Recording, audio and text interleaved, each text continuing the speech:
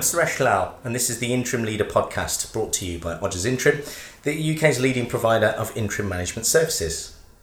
When it comes to diversity at the senior leadership level, social housing faces a few challenges. Despite a number of initiatives across the sector and the issues taking up more and more of the spotlight, most chief executives and board members are still white and male. To put this in perspective, Inside Housing magazine recently surveyed 300 chief executives across the UK. Only 29 of them identified as coming from a BAME background. What's more, of the 61 associations involved in the survey, 25 either had no BAME board representative or did not have the data available to offer any information. The LGBTQ plus representation for both chief executives and board members fared even worse. So whilst it's obvious that housing associations need to address the issue, as one of the UK's largest providers of senior leaders in the sector, we feel that it's also our responsibility to take a lead on tackling the diversity issue.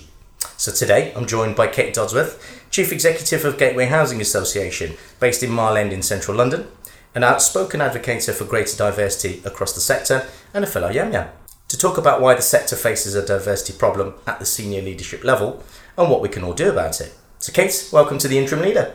Hello, Suresh. Do we need to explain what a yam-yam is? No. All right. People will get it. I would have thought so. Okay. There was an interesting study done recently talking about diversity, about the hated regional accents in the UK. And I'm not sure this is our best vehicle, Suresh, for getting our ideas over, because it was Black Country, right, Brummie, and we're both from the same neck of the woods. In fact, my mother says, sorry you're in when you come round for your Christmas club money, but it's behind the sofa. Anyway. We'll say we. Yeah. So, Kate, welcome to the Interim Leader. Thank you very much. Glad to have you with us. We've often had diversity conversations, you and I, in your office, and I think this was an opportunity for us to talk about this to a wider audience. So, let's kind of jump straight in and talk about the current state of play in the social housing sector. And when it comes to the diversity at the senior leadership level, how good or bad is the situation, and why do you think it matters? Oh, I think it matters because if we're a social sector which is rooted in communities, then we absolutely have to get this right for a variety of reasons. I think how we're doing, again, as a sector that is supposed to support and care people and reflect communities, and also at the other end really face some crunchy challenges at the moment, we're doing very badly.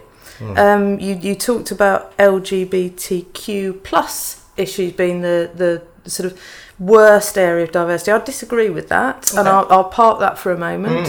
For me, the absolute pressing issue in our sector at the moment is the gap around ethnic diversity. Wow. I think the proportionate progression of BAME colleagues simply hasn't been there.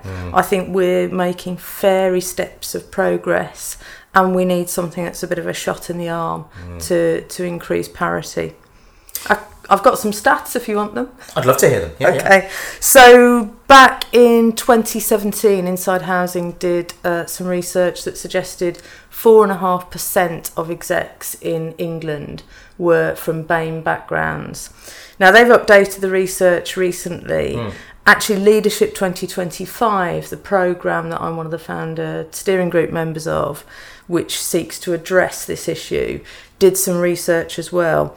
And we published just last month, we found that of the largest 50 housing associations in the UK, only 7% of board members were from BAME backgrounds, and only 5% of execs were from BAME backgrounds. That's incredible, isn't it? Now, if you cross that with census data, I think it's 14% in England are from BAME backgrounds, but if you bring that to cities, then London, 40% of households are BAME backgrounds. So you can see that's a huge, huge disparity. And we're falling behind, and that's going to cause us real problems. Really interesting. You mentioned their Leadership 2025. Just explain a little bit more about what that was and how you got involved in that. Well, you know, right from the days way back when I think we were sitting at a drive-through McDonald's having our first burger together, we were talking about this, and we were talking about the problems that the sector faces if we don't address diversity. And pretty soon after that, I was approached by Gina Ammo, who's chair of the BME London Housing Associations and chief exec of Inquilab. And we had been discussing this. She said, put your money where your mouth is. We're going to set up a programme which aims to address this. So Leadership 2025 was hopped on board by a couple of G15 members, BME London supported by Altair.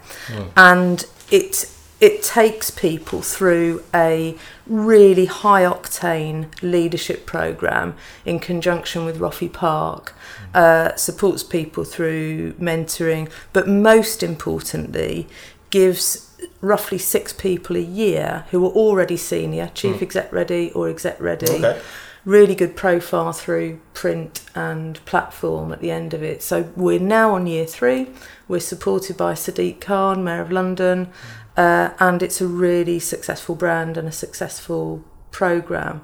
I think just one thing is really important to stress.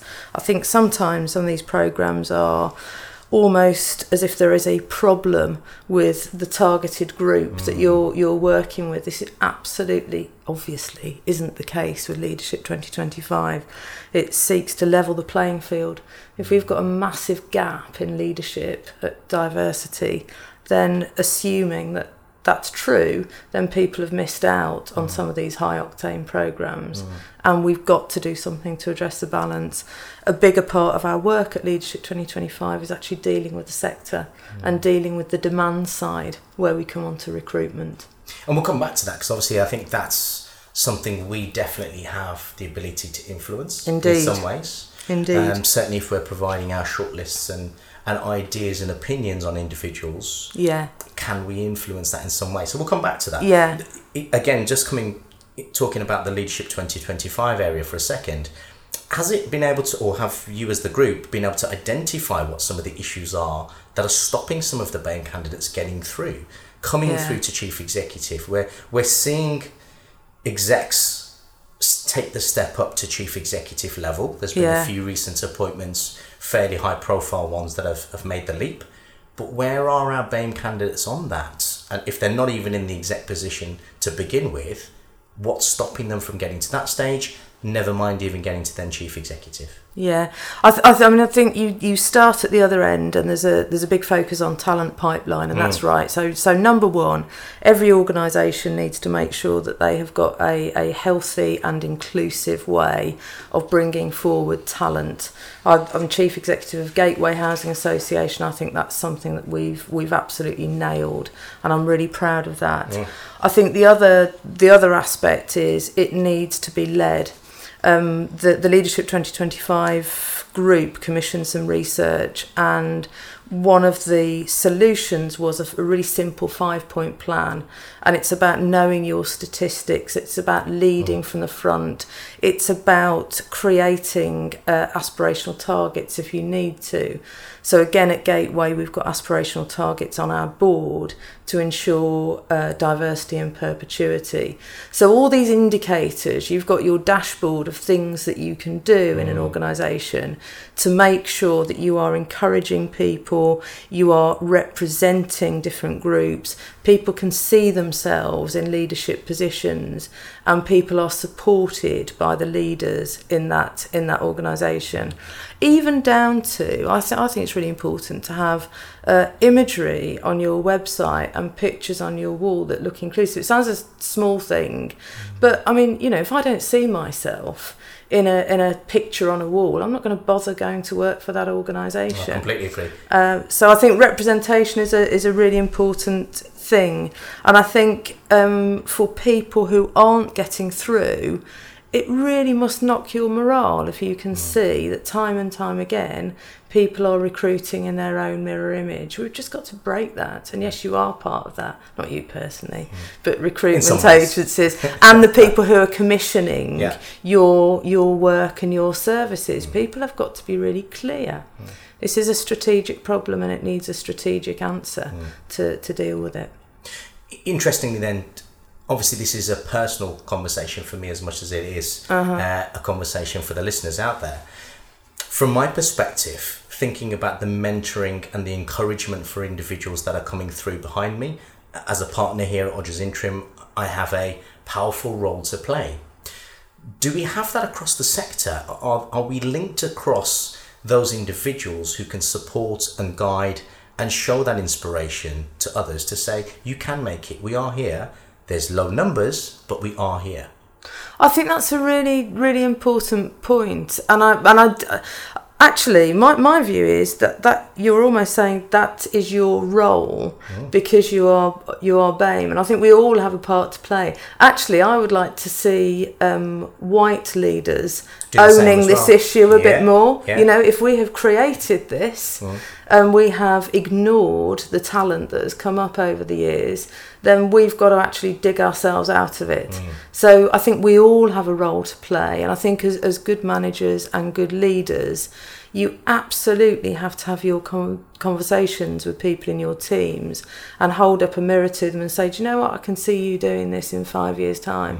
And if those conversations aren't capturing everybody who has the ambition and the nous and the drive to go further, then there's something wrong. And then the problem is with those managers. Maybe this should be in people's appraisals and performance objectives, that they have an obligation to do this.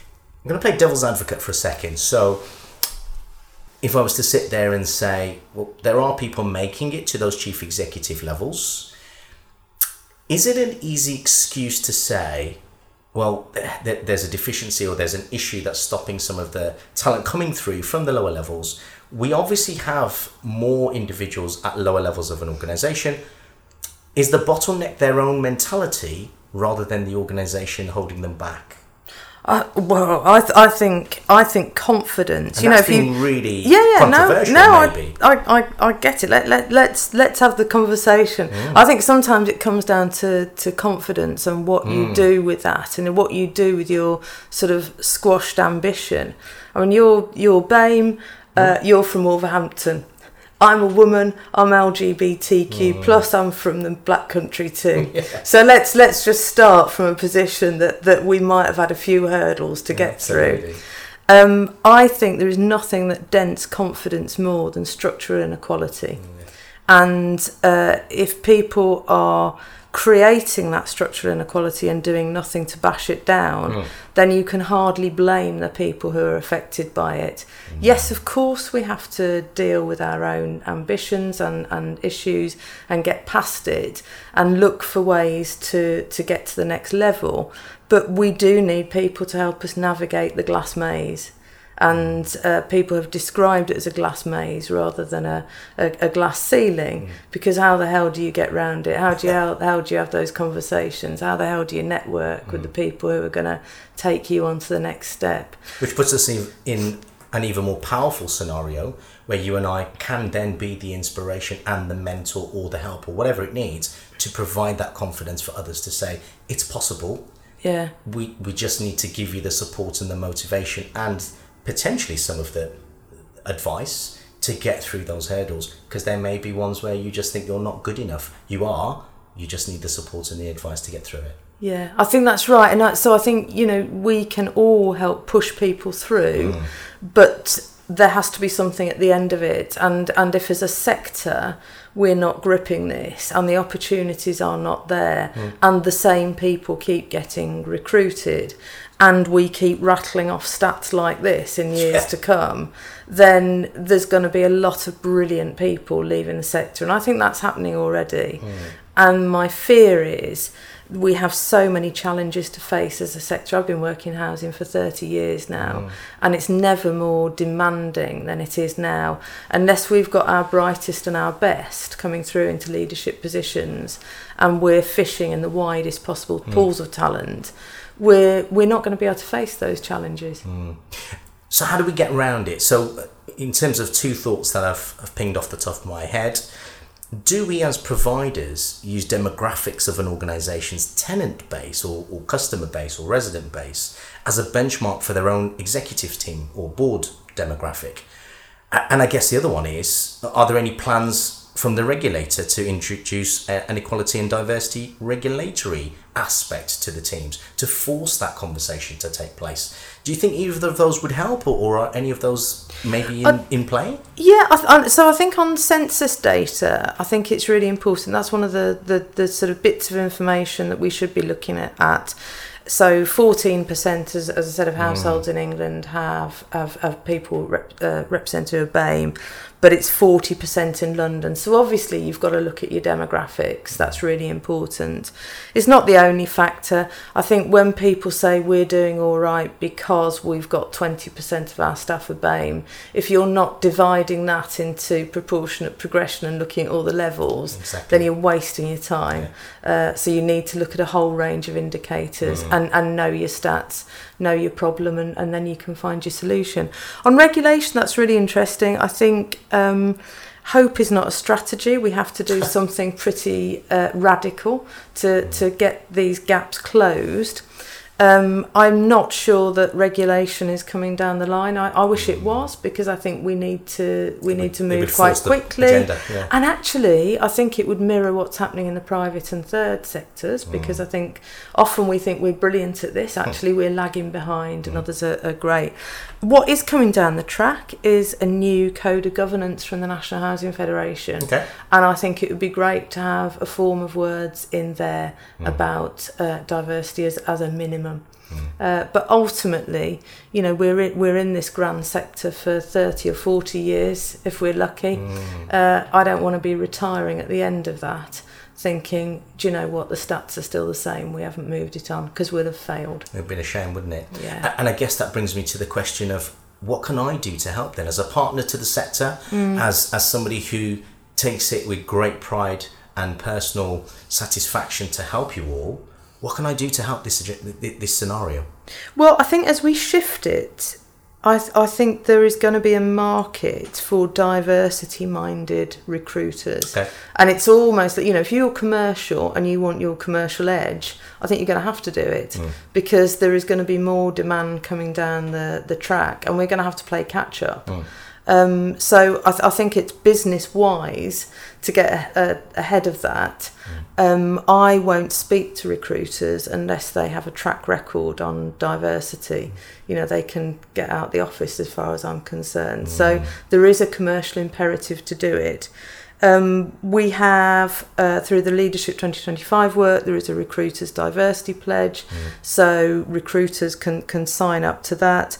But ultimately, it does depend on what your clients are demanding. So you can go and work on your lists, but you need your clients to be thinking in good time, so they don't just get a list of the usual suspects, and people have time to really consider the talent that's out there. And there is. Yeah, absolutely. And I agree with that. I think, just thinking out loud, given a mandate from a client where, especially on the interim side, I think it is slightly different on the permanent side, where we have the time. We have the time and the resource to go and research a greater pool of individuals, because we can go and find individuals and tap them on the shoulder. When it comes to an interim role, I've got the best part of 24 hours or 48 hours to provide something. So I need to front load that process and have those individuals already to hand. That then makes it quite tricky, unless those individuals are already there, to have some of the diverse pipelines in certain areas. Asset management, predominantly very male, very white in demographic. Development is certainly getting better, but still quite dominated, male dominated and white male dominated. That makes it tricky for me to provide a shortlist that is truly diverse, absolutely representing everything we can, if I don't have those individuals in the first place.